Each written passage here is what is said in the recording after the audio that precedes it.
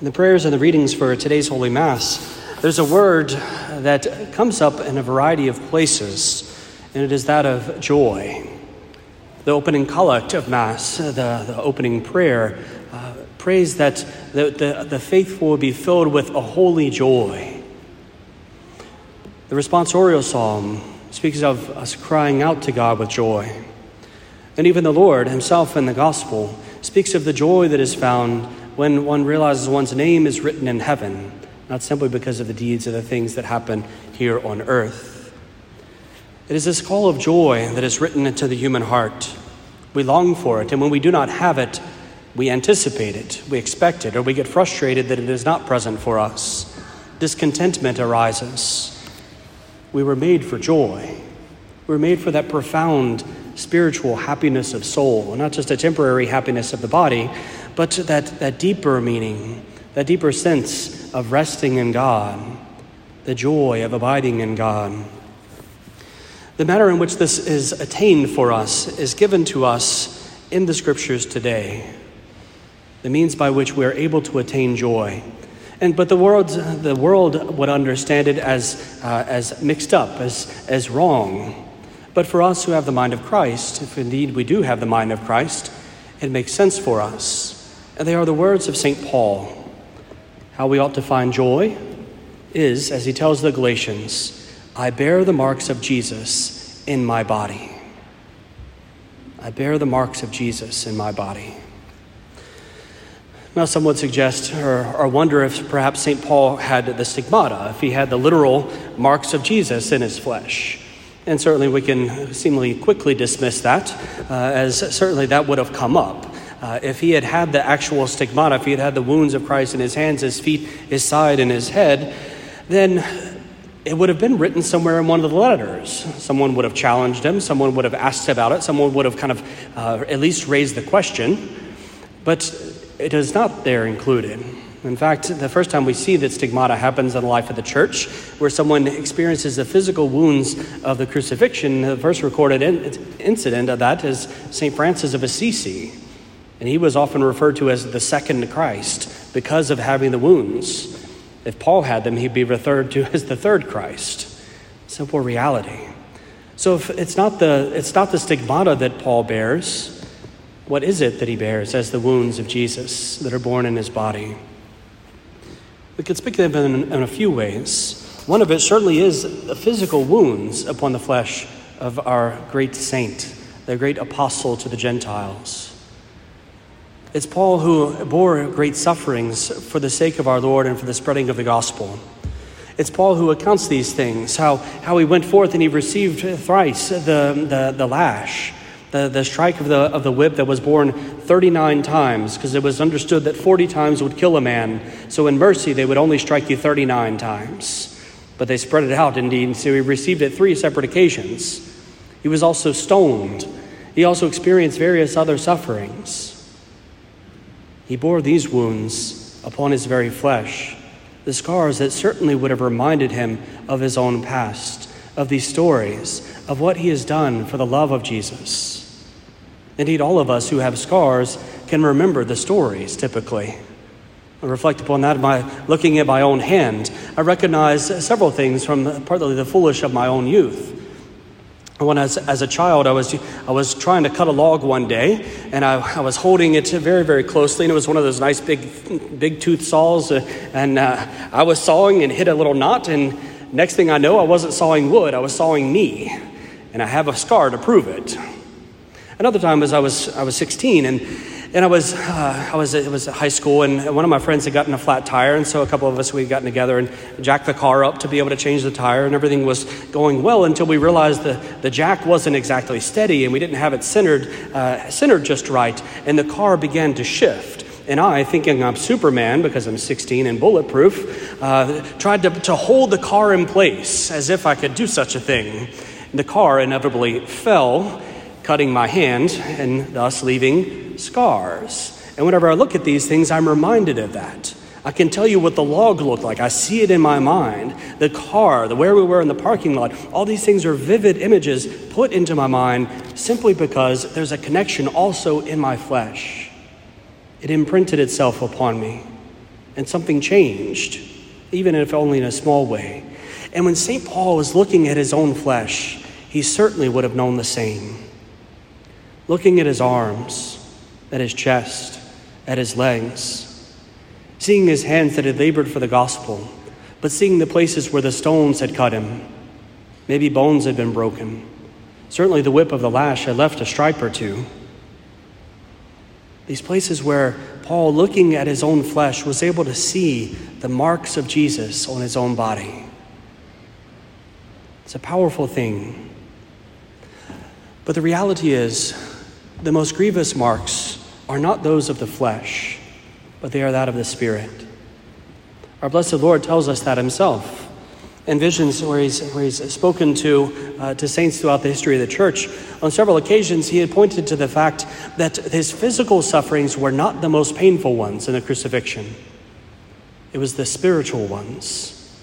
It was not the nails or the cross or the scourge that was the most physically painful thing to him. The thing that grieved him most, the thing that wounded him most, was the weight of sin upon his soul.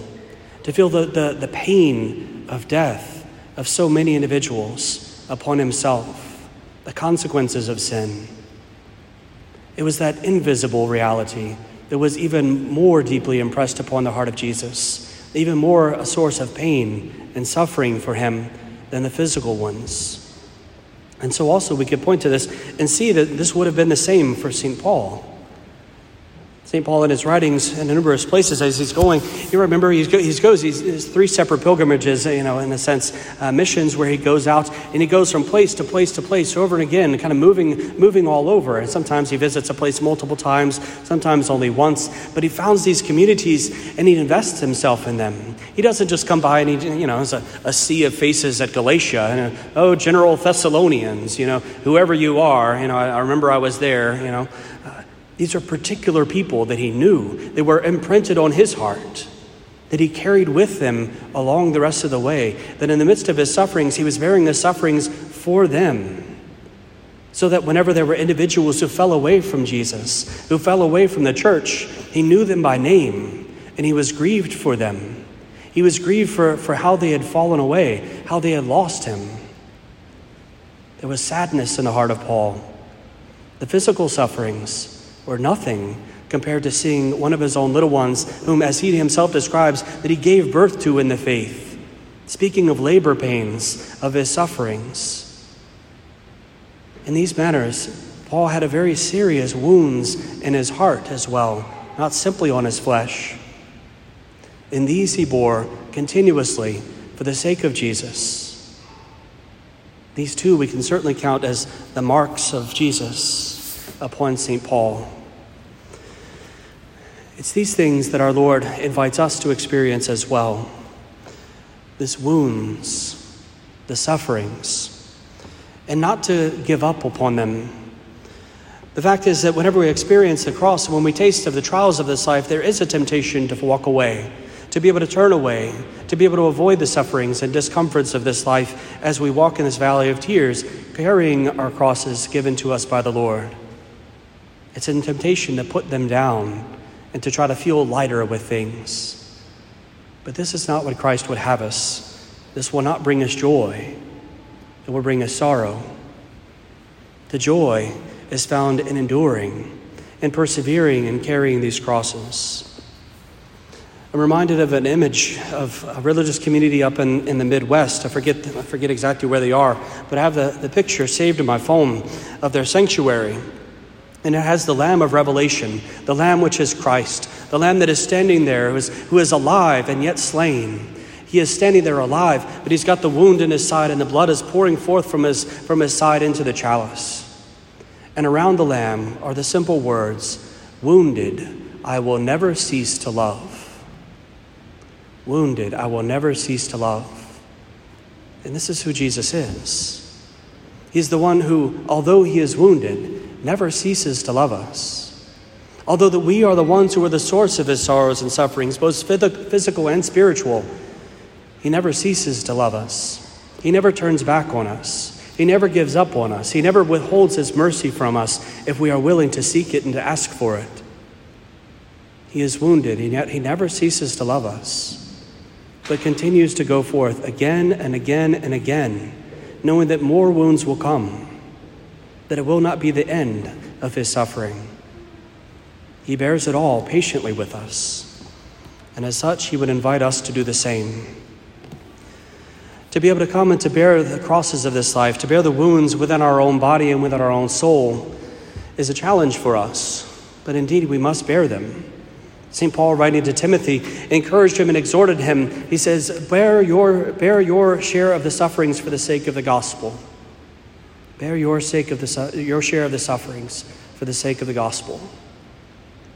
We all have crosses as we carry them through this life to be able to give power to the Lord in this world, but also in ministering in his church. All of us have a place, and sometimes we will have physical marks upon our flesh because of the things we have done for the name of Jesus. But there will also be marks upon our soul, where if we have given of ourselves generously, as Christ tells us to, if we have loved others, it will cost us. Sometimes that love will be betrayed. Sometimes the love is found that there is something missing on the other side. Scandals will happen in the church, persecutions in the church. We will experience wounds from those who should love us the most in the church. And yet, all of these, born for Jesus, bear much fruit. We must carry crosses. Our Lord tells us the same in the gospel. He says he is sending the disciples out as sheep among wolves. In other words, they are going to be wounded. They're going to be attacked. They will suffer, and they will suffer greatly. But, as St. Peter would tell us, he who perseveres to the end will be saved. It is his perseverance that we must have in carrying the crosses, not to set them down when we experience the wounds, not to walk away from Christ, not to walk away from his church, but to suffer still and to continue to persevere in seeking after him, to bear all of these things patiently as Jesus has first borne them. And this is not something we can do ourselves. We must have Jesus. We must have his grace. St. Paul tells us this himself as well. He says, "It is no longer I who live, it is Christ who lives in me." It is not he himself in his own strength that is able to go forth and to carry out these missions, to endure these sufferings, to bear the cross, and ultimately to experience the taste of the sword in his martyrdom. It is only Christ who can do such. It is only Christ who can do such in us. And so Mother Church invites us today to remember the font of that nourishment for us, the font of grace that is given to us. It's our first reading. Isaiah, the great prophet of old, the one who comes and is prophesying and speaking about the restoration of Jerusalem. Jerusalem, which is the city that had been ransacked on several occasions as people came to be able to exile the people all over in foreign empires and to be able to gain control, and the city itself falling apart. It had to be restored. It had to be rebuilt. They said, one day you will have comfort once again in Jerusalem. Isaiah speaks of this. And he encourages them, looking forward to the day where they will drink fully of the milk of her comfort, where they will nurse with delight at her abundant breasts. Using this maternal imagery, that indeed the Jerusalem was seen as a mother, and our church is seen as a mother as well.